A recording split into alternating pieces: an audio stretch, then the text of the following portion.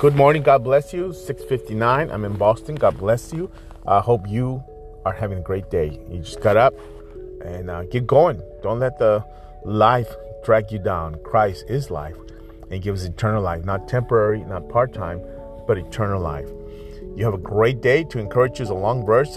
Hebrews 11:22 and 23 says, "It was by faith that Joseph, when he was about to die, said confidently that the people of Israel would leave Egypt. He even commanded them to take his bones with him when they left. It was by faith that Moses' parents hid him for 3 months and he was born.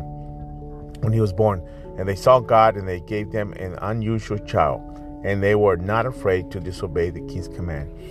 King's command is the government. Sometimes you have to disobey that because you got to obey God. As Peter said, shall we obey man or God? We'll obey God. God bless you. Stay encouraged. Today, 6 o'clock, we have our prayer night. 6:30, we have dinner, and 7, Bible study.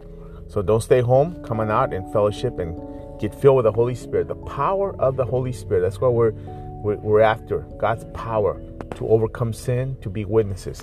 You have an awesome day and be blessed and stay focused, stay the course.